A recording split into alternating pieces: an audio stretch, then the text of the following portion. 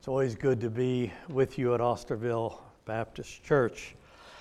We're going to look at John 14 that ties right in with the song that Kimo just sang. It deals with the heart. In fact, these 5 chapters, 13, 14, 15, 16, and 17 of John, all really deal with the heart. If you don't have a Bible, there's one in the on the bottom of the chair in front of you, and if you turn to page 901, that's where John 14 is found. I just came to recognize this song in the last couple of weeks, and when I heard it, I thought, boy, that just really ties into John 14, and so I asked Kimo if he would be willing to sing that for us. Some of you recognize the name of Danny Gokey. He became very famous in the 8th season of American Idol back in about 2009. And he won many hearts over, not only with his Christian testimony, but also it was discovered that his wife had died just 4 weeks before he auditioned for the program with what was supposed to be not major heart surgery, but she died on the table. And so when he came into American Idol, he was still identifying with all that had happened and all the healing process that he had just begun. And he fell in love with this song as well. And I think he's the one that made it quite famous on contemporary Christian radio. It was written by Phillips, Craig, and Dean, and there's really a powerful story in the background of what caused this song to be written. And perhaps you've heard it, maybe not, but you can certainly Google it and see several testimonies of it on YouTube. Apparently there was a pastor in Ohio who had a heart surgeon in his church. And the one thing this pastor, for some reason, always wanted to see was an open heart surgery. And so he asked the surgeon if there were an opportunity for some time for him to actually watch an open heart surgery taking place. Well, the day of heart surgery arrived, and they rolled the patient in, opened her chest cavity, and then they took her heart out, as they do in open heart surgery, and repaired it. And before they closed the chest cavity, they of course massage the heart and make sure it starts beating again before the chest cavity is closed. But the heart wouldn't start beating. And they did everything they could to get it to beat, but it just wouldn't start beating. So the surgeon did something most unusual. He got down on his knees by the patient. He took off his surgeon mask and he said, "Mrs. Johnson, this is your surgeon. The operation went perfect. Your heart has been repaired. Mrs. Johnson, there is nothing wrong with your heart now. If you can hear me, I need to tell you to tell your heart to beat again." Within seconds, the heart started beating, and the chest cavity was sewn up, and she came through the surgery just fine. Now, when I heard the testimony, I couldn't help but relate it to our spiritual heart, our spiritual lives, and how the voice of the enemy comes to us usually at our most vulnerable moment, and we listen to him. And sometimes we feel so defeated, so discouraged, so down, even ready to throw the towel in and quit. And we need to be told to tell our spiritual heart to beat again by his power. God wants us to believe again, to have hope again, faith again, and to rest in him. And even though God, the great physician, the surgeon, has saved us And He's repaired our hearts when we come to trust Him as our Savior. And He immerses us in His grace. Sometimes it takes you and me to simply look right at our innermost being and tell our heart to beat again. 50 years ago, a little bit plus, I was in a seminary classroom. And it's one of those times that you don't remember the text, you don't even remember the name of the speaker. I just know that he was an aged, white-haired man speaking to us in chapel. And I remember him kind of leaning over the pulpit and just looking at us, and then from his heart, he said these words, "Remember, men, in every pew there is a troubled heart." I remember as a young man hearing that, and it just, for some reason, stuck with me. And then I would soon become a pastor. And I can remember back in those days, you didn't have worship teams and things. You normally had a choir. You had what were called pulpit chairs, and the pastor would come out and he would sit in the chair before the service began. And I can remember doing that for years. And then I'd go down the pews and I would just start looking around, and I often remembered, if not always remembered, his words on that Sunday service. And I'd say, yep, there's a troubled heart. There's another troubled heart. And sure enough, you could almost say amen to what he said. In every pew, there's a troubled heart. You don't have to live very long. You don't have to be a pastor to realize the truth of those words.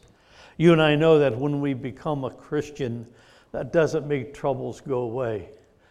In fact, really, they intensify, don't they? The battle just increases. I was talking to a brother this morning before the service that told me of a group that had been meeting together regularly, and about 25, but this is a few years ago, but 23 are no longer walking with God. And somewhere along the way, something came in and stole their spiritual walk, their spiritual heart. Job is a man associated with trials and trouble, and in Job 5:7 we read, "Yet man is born to trouble as the sparks fly upward." So true. Now the Lord Jesus Christ knew that his disciples were going to have a troubled heart. If you take the Gospel of John, and he tells us why he wrote it, that you might believe that Jesus is the Christ, the Son of God, and that believing you might have life through his name. The 21 chapters break down very easily. In chapters 1 to 12, he reveals himself to the world. But in chapter 13 to 17, he reveals himself to his own. He takes the disciples up to the upper room of Jerusalem with the Passover. He institutes what will be for us the Lord's table that we observe. And then in chapters 18 to 20, you have the rest, the crucifixion, the resurrection. Then chapter 1's the epilogue when he teaches his disciples after his resurrection. But in chapters 13, 14, 15, 16, and 17, I think we find some of the most intimate words of the expression of the heart of God that we can find in the Word of God. And I think what he's really saying to these disciples, he wants them to have his heart, and his heart is the heart of the Father. And so he's telling us what kind of heart he wants us to have. And he begins by acknowledging the fact that these disciples are going to go through a time where they have a very troubled heart. It's interesting, in John 14, verse 1, he starts with, "Let not your heart be troubled." And then if you jump down to verse 27 of the same chapter, you see that he ends about peace, and then he says, "Let not your hearts be troubled, neither let them be afraid." So what I want to do on these next 2 Sundays with you, Lord willing, as Pastor Rob and the family are away on vacation, I want us to look at this matter of having a troubled heart, but then our response to that, telling our heart to beat again. Today it's going to be kind of a little bit of a downer because we're going to deal mostly with what causes a troubled heart. And let me just say this, if you've come to the service today and you would say, yeah, I've got a troubled heart, I think what you're going to find, whether today or last week or next week, when you have a troubled heart, that any troubled heart you have that you can pinpoint why you think you have that troubled heart is going to fall under these 4 causes that I share with you this morning. So let's begin with the first one in the causes for a troubled heart, and it's simply disloyalty. And the person that stands out for us as the example of this is Judas Iscariot. You know that a text taken out of context is a pretext. And so we want to keep within the context and not just start listing causes, but in the context, what were the reasons these disciples had a troubled heart? And with Judas, I think we could certainly say disloyalty. And the reason Jesus had a troubled heart as well is because of the disloyalty of one of his own. So we go back to chapter 13, just preceding John 14:1, and we read in 13:18. Now remember, he's still in the upper room. And he says, I am not speaking of all of you. I know whom I have chosen, but the scripture will be fulfilled. He who ate my bread has lifted his heel against me. And that's taken, of course, from a prophetic psalm.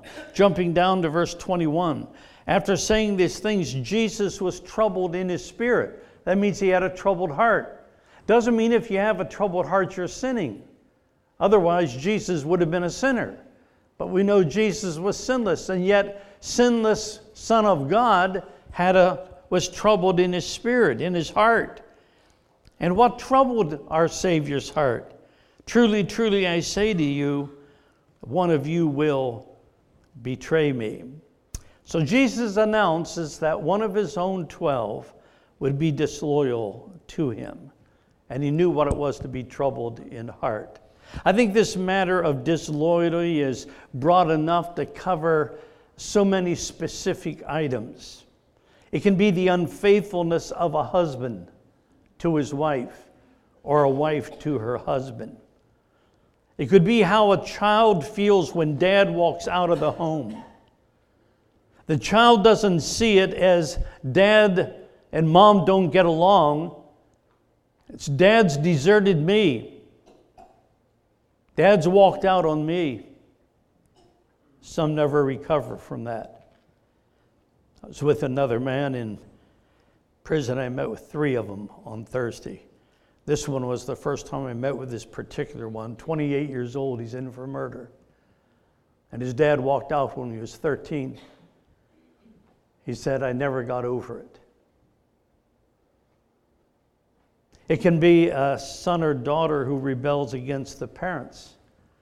You pour your heart into your son, your daughter, and you give it the best shot you have, and you love them, you train them up in the scriptures, then they go away and they come back and they're a different person. They've walked away from everything that you have taught them and raised them in. It can be a boss or friend who betrays your confidence. And when any of this happens to you, that someone, and usually someone close, has been disloyal to you, it brings about a troubled, aching heart. Sometimes the person you take a bullet for is behind the trigger, and that's what hurts so deeply.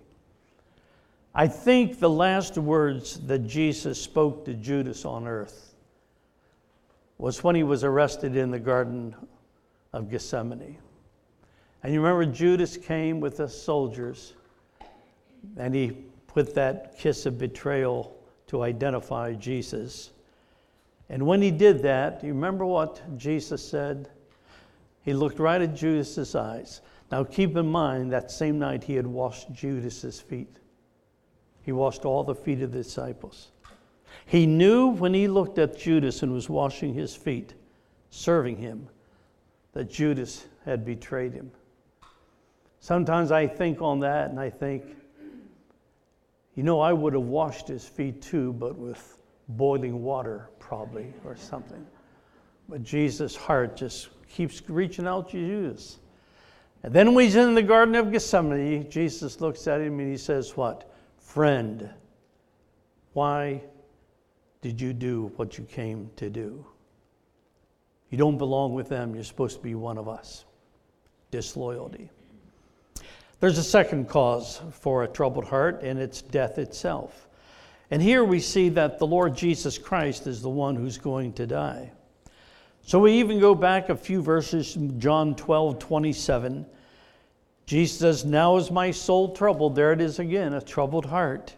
Now is my soul troubled, and what shall I say? Father, save me from this hour, but for this purpose I came to this hour. Father, glorify your name. We jump to 13:21, which we read a minute ago. Truly I say to you, one of you will betray me. Verse 33 saying, I'm going where I'm going, you can't come.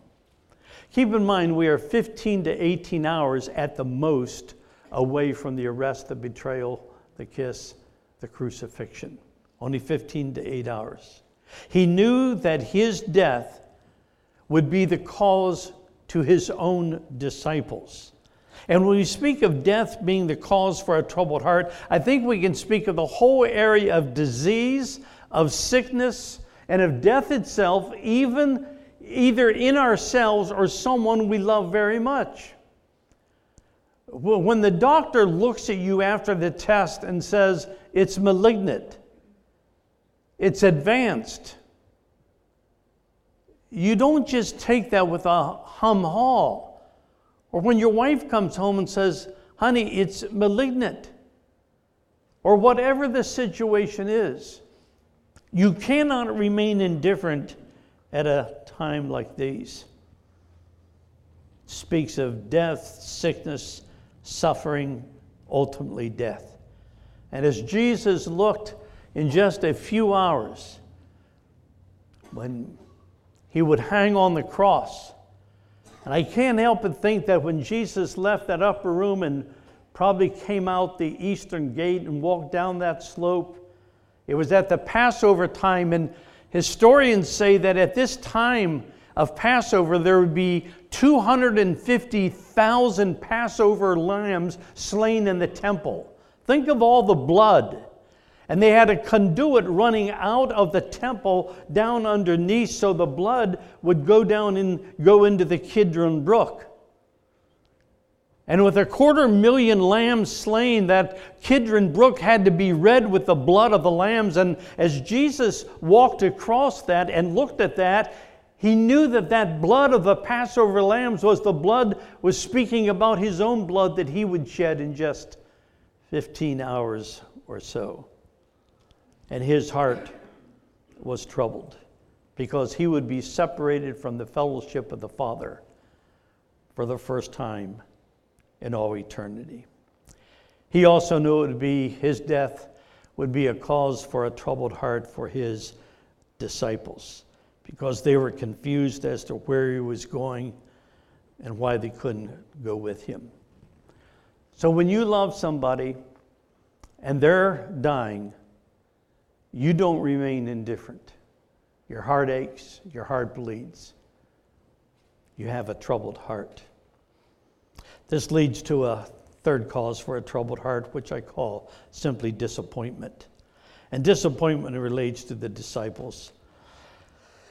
Sometimes you read verses, you know them well. Jesus said, come and follow me. And they left their nets and they followed him. He says to Matthew, follow me. And Matthew followed. And we go down through that list. And it almost seems trivial to us.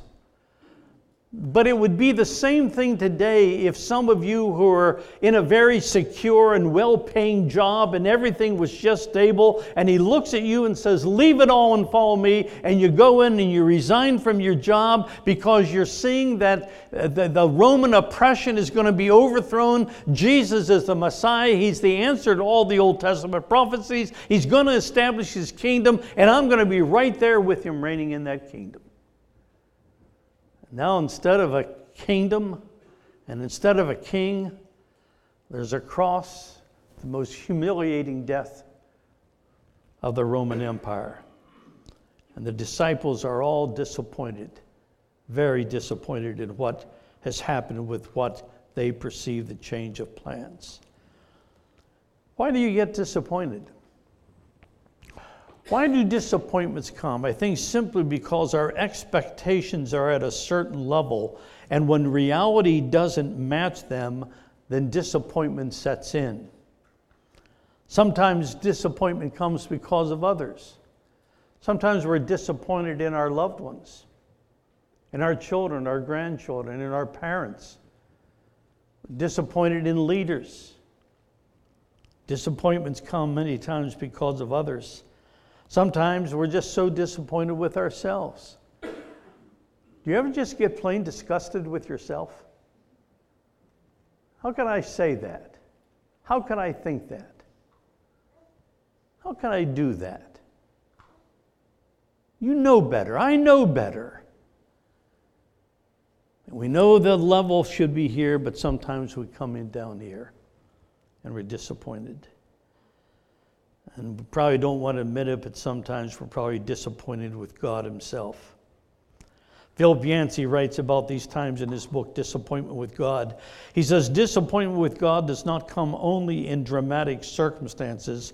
For me, it also edges unexpectedly into the mundaneness of everyday life. I start to wonder whether God cares about everyday details about me. I am tempted to pray less often, having concluded in advance that it won't really matter. Or will it? My emotions and my faith waver. Once those doubts seep in, I am even less prepared for times of major crisis. Does God really care about your troubled heart today? Does he really care? And if it's something that is not extreme or major, but you still have that troubled heart, does God care about that minutia in your life? Sometimes we doubt that he does. I had one of the most wonderful Christian brothers I know in another city far away. And he wrote me this week about this very thing, not knowing I had just penned these words.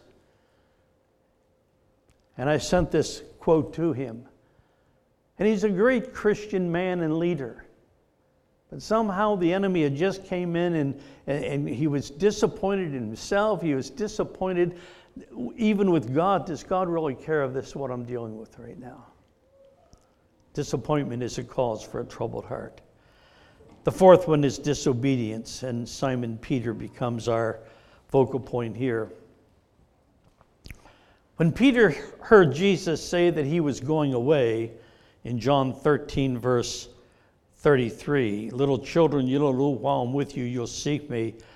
But now, as I said to you, where I am going, you cannot come. You notice that he asked a couple of questions. Verse 36, Simon Peter said, Lord, where are you going? And then Peter said to him, verse 37, Lord, why cannot I follow you now? I will lay down my life for you. Where are you going, and why can't I go with you? And then he adds this, if it is a matter of loyalty, though all others are offended, John might fail you, Matthew might fail you, but Lord, I will be faithful to death. Why can't I go with you? And in verse 38, Jesus brings Peter's feet back to the ground again. He says, will you lay down your life for me? Truly I say to you, the rooster will not crow till you have denied me 3 times. I think I'm correct in saying, if you compare all 4 Gospels in the upper room discourse, Peter never opens his mouth again. I think he's pouting. I think he's angry. Why do I say that? Because I think Peter meant exactly what he said at the time. I will lay down my life for you. Now, anyone can say that. But when that hour comes of a choice to be made, Peter made the wrong choice. And so he's very angry. And then we remember when he's standing there at the coals of fire and denies the Lord. And then he sees Jesus going from one judgment hall to another. And it says, Jesus looked at him. And Peter wept. Peter wept.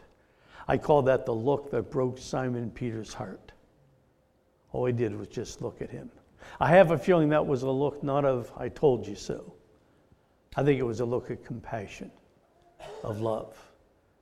Peter, I'll still heal your broken heart. But he was rebellious, disobedient. I think the most unhappy person in here this morning is not the one who isn't a child of God. I think it's the child of God who isn't walking with God. I think you're the most miserable person here today. And you know what? We've all been in your shoes at one time or another, haven't we? I can remember probably the worst time was just that first year when I was saved. And I didn't get grounded and discipled. I was transferred to my job. It had been a year out of the Army, and I was going to a new city. And anyway, I went back to my old life, basically doing what I did before I was saved. And then I went to visit my brother Ted in Richmond, Virginia. And I borrowed his second car. And I was going down in Richmond, Virginia. And I liked music, so I turned the radio on, but instead of music, my brother had his radio station set on a Christian radio station. I think I told this story a few years ago here, but I never come to this that I don't think of it. And there was an old Southern evangelist by the name of Dr. Oliver B. Green. And he was what you used to call a hellfire brimstone preacher. And he preached also against sin. I mean, he really would let you have it. And he was going to town, and he was preaching about sin. And I fit right into what he was. I mean to tell you, it was he and I were the only ones together. And I'm thinking to myself, driving down that street in Richmond, how in the world does this guy I've never met, never heard of before, know anything about me? And then I got tired of listening to what he was saying, and I went to turn the radio dial. Honest to goodness, as soon as I did, here's what came out of that radio. Don't you touch that radio dial. Now, I learned later on, after I became a person that listened to him quite regularly later on, I remember then in listening, he'd say that quite often. But I didn't know that. That wasn't in my memory. This is the first time. Don't you touch that radio. And you know what? I had enough of the fear of God in me, I didn't touch it. I didn't turn it. I thought, it was like a fourth person of the Trinity coming outside the radio at me, and I just put up with what he had to say. That wasn't fun. I was so miserable. And it just was misery city. I'm neither fish, I'm not fowl, I'm not a Philistine, I'm not an Israelite. Who am I? Where is my allegiance? Where is my identification? And it's a miserable time when you're not walking with God. Maybe you've suffered spiritual failure this week, maybe even moral failure. I don't know where you've walked. I don't know where you've been. Or maybe your attitude toward the things of the Lord has just grown rather negative or passive, or you have a disobedient spirit, but you have a troubled heart, and God doesn't want that for you. He says to us at this hour what he said to Peter, let not your heart be troubled. You believe in God, believe also in me. Tell your heart to beat again. I know I've told this story a few years ago here, but I never come to the passage, I don't think of it, and it's a man by the name of Robert Robinson, who was a rebellious young person, but he came to faith in Christ under the great preaching of the evangelist George Whitefield. And later on, Robert became a pastor, and he wrote a few hymns, one of which we have sung here quite often, Come Thou Fount of Every Blessing. It was written in 1757. But later on, this pastor, Robert Robinson, wandered from the Lord and apparently felt in his heart he had failed so miserably and sinned so grievously he couldn't return to the Lord. It was said that he was riding in a stagecoach. And by the way, you can Google this on YouTube and you'll see a reenactment of the story if you put his name in. And by that time, he's an old man. And he's riding in the stagecoach, and there was a young lady sitting across from him who didn't know who he was, but she sensed he had a troubled heart. And she said to him, "Sir, I perceive you have a very troubled heart. Could I read some words to you that have meant a lot to me?" And he nodded yes, and she began reading the words, "Come thou fount of every blessing, tune my heart to sing thy grace." And then she went on to, "Oh, to grace, how great a debtor daily I'm constrained to be. Let thy goodness like a fetter bind my wondering heart to thee. Prone to wonder, Lord, I feel it." We've all been there. Prone to leave the God I love. And she couldn't go on to the next word when he interrupted her. And he said to him, "Madam, I'm the poor unhappy man who wrote that hymn many years ago, and I'd give 1,000 worlds if I had them to enjoy the feelings I had then." It is said that she responded to him, "Sir, the streams of mercy are still flowing." And you know what? If your life isn't right with God today, they're still flowing for you as well. Don't turn off the message. Don't turn the radio dial. That doesn't change the problem. God wants you to come to him. So causes for a troubled heart, we've seen 4 of them, going from disloyalty, death, disappointment, and disobedience.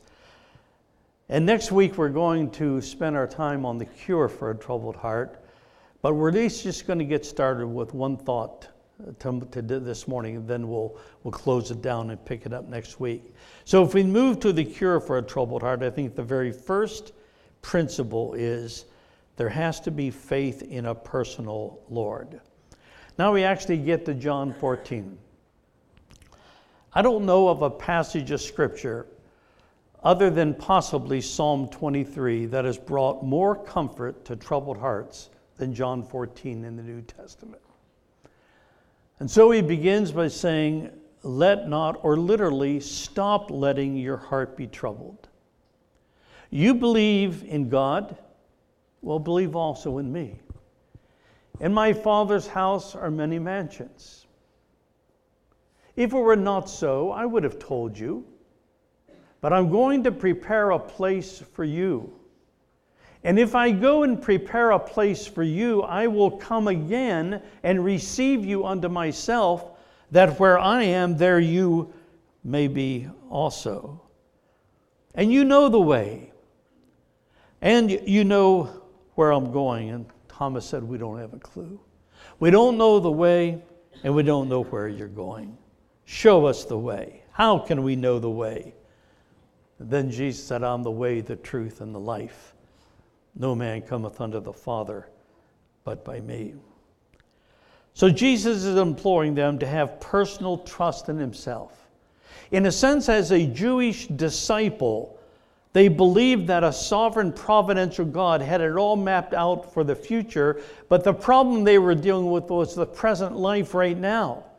And Jesus saying, just as you say you have had faith in God, Almighty God, of Abraham, Isaac, and Jacob, believe also in me.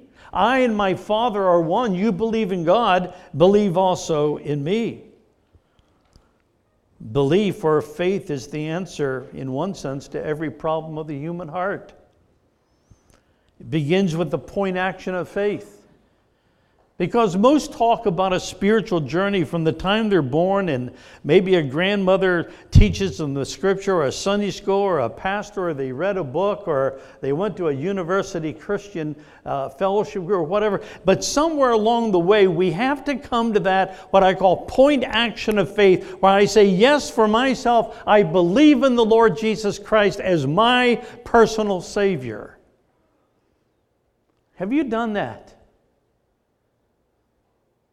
Have you come to that point action of faith? Bip, I trust Christ and I pass from death unto life.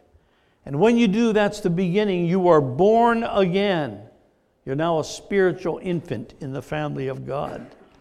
And now you continue to grow in faith. For I'm not ashamed of the gospel of Christ, for it is the power of God unto salvation, to everyone who believes, to the Jew first and also to the Greek. For therein is the righteousness of God revealed. As it is written, the just shall live by faith. I start by faith, and it's faith that helps me walk on. I keep on having to grow in faith, increase in faith. Jesus tells him now that you've got to believe in me. You got to believe that I know what I'm doing when I say I've got to go away. He's going to get more information in this chapter next week. But you got to believe that I'm going there to prepare a dwelling place for you for all eternity. Just think of that. The Lord Jesus has you in mind if you're his child. He's got a mansion, a dwelling place, an apartment, a home, whatever, that he's preparing for you. And as the master carpenter himself prepares these dwelling places, imagine what they're going to be. About 40 years ago, I saw 7 giants of the faith receive honorary Doctor of Divinity degrees out of the Midwestern Christian University. The youngest of the 7 was 84 years old. They are from 84 up to the high 90s. Powerful men, you'd recognize probably every name. And one of the men that received it was also the youngest. He was 84, as I recall it. His name was Ira Stanfill. And all you music lovers got to love Ira Stanfill.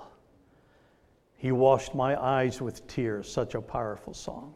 But I suppose the one he's more known for than anything else is when he wrote, I'm satisfied with just a cottage below, a little silver and a little gold, but in that city when the ransom will shine, I want a gold one that's silver lined. And then you know the chorus, I've got a mansion over the hilltop in that bright land where we'll never grow old. And someday yonder we will never more wander, but walk on streets that are purest gold.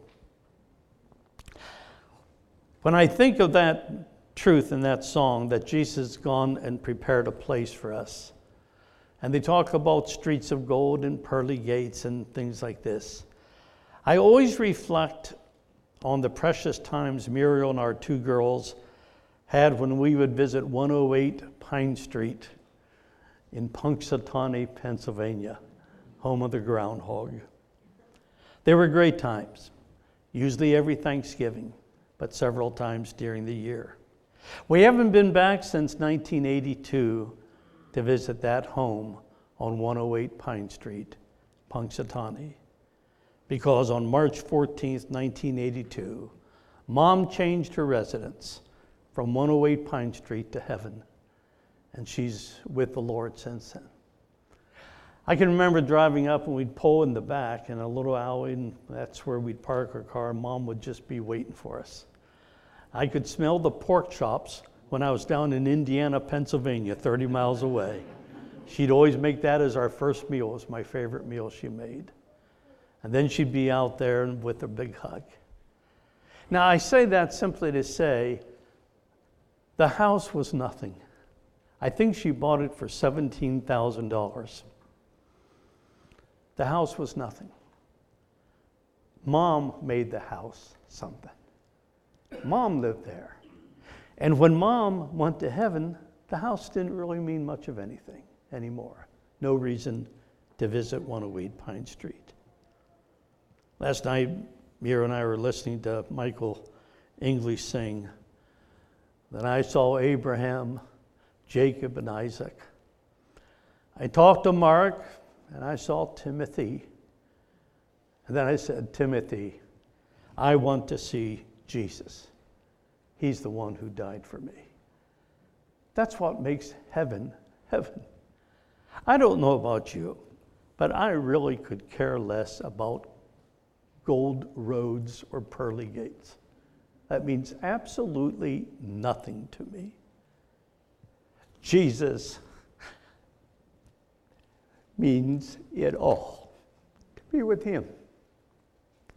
To be with Abraham, Noah, David, John, Savonarola, Zwingli, Calvin, D.L. Moody, Whitfield, and to ask questions and to enjoy the fellowship and the blessedness of the Lord and his people. That's what makes heaven so sweet. Are you going there? Do you know for certain? Let's close it out. Thomas says, I need some clarification. So he asks 2 questions. Verse 5, where are you going? What's the way? Jesus said, I'm the way, the truth, and the life. Verse 6, no man comes to the Father but by me. Now, for the believer, these words are encouraging. For the unbeliever, the implication is great. So exclusive. I'm the only way. People don't mind if you say you're a Christian. But if you ever say he is the only way and everyone else is lost and on their way to hell, you expect a battle, my friend. Expect a conflict. There's no toleration for that exclusivity. But Jesus said it, I'm the way, the truth, and the life. No man can come unto the Father but through me. So we know how Adam and Eve enjoyed the way to God, the truth of God, and they possessed life. And then they lost those 3 privileges when they sinned. Now they enjoyed lack of fellowship with God, alienation. They fell into falsehood and error instead of truth. And instead of life, they died spiritually. And wherefore, as by one man sin entered the world, and death through sin, so death passed upon all men. For all have sinned. As children of our first parents, there is every son and daughter born of man and woman, born with that sin nature. But Jesus gives us these 3 great truths, that the Lord Jesus Christ brings us back to God. He is the way. Instead of falsehood and error, Jesus said, I am the truth. And instead of death, I come to give you eternal life. It is so crucial for us to know these truths, not only that we can make our heart beat again, but especially when we come to that hour of death. But how would the assurance of going to heaven, having that place prepared for them, how would that help calm the disciples' troubled hearts in the here and now? Dr. James M. Gray put it beautifully in a song when he wrote years ago, who could mind the journey when the road leads home? The assurance of a heavenly home at the end of life's bumpy road enables us to bear joyfully with the trials which come our way. Who can mind the journey when the road leads home? I travel a lot internationally, as you know. And I do know this, when I'm coming home and I get on that plane, I may have a few delays here and there, but I know I'm on my way home. There's no better feeling. I'm on my way home. And we're all on our journey. This home is not our home. We're just a passing through. We're on the way to the eternal home where Christ has prepared that place and he's waiting for us. And someday he's coming back. He said, I'm going to take you up to be with me, and you're going to be with me forever. Faith in a personal Lord is step number 1 toward making your heart beat again. Would you bow with me in prayer, please?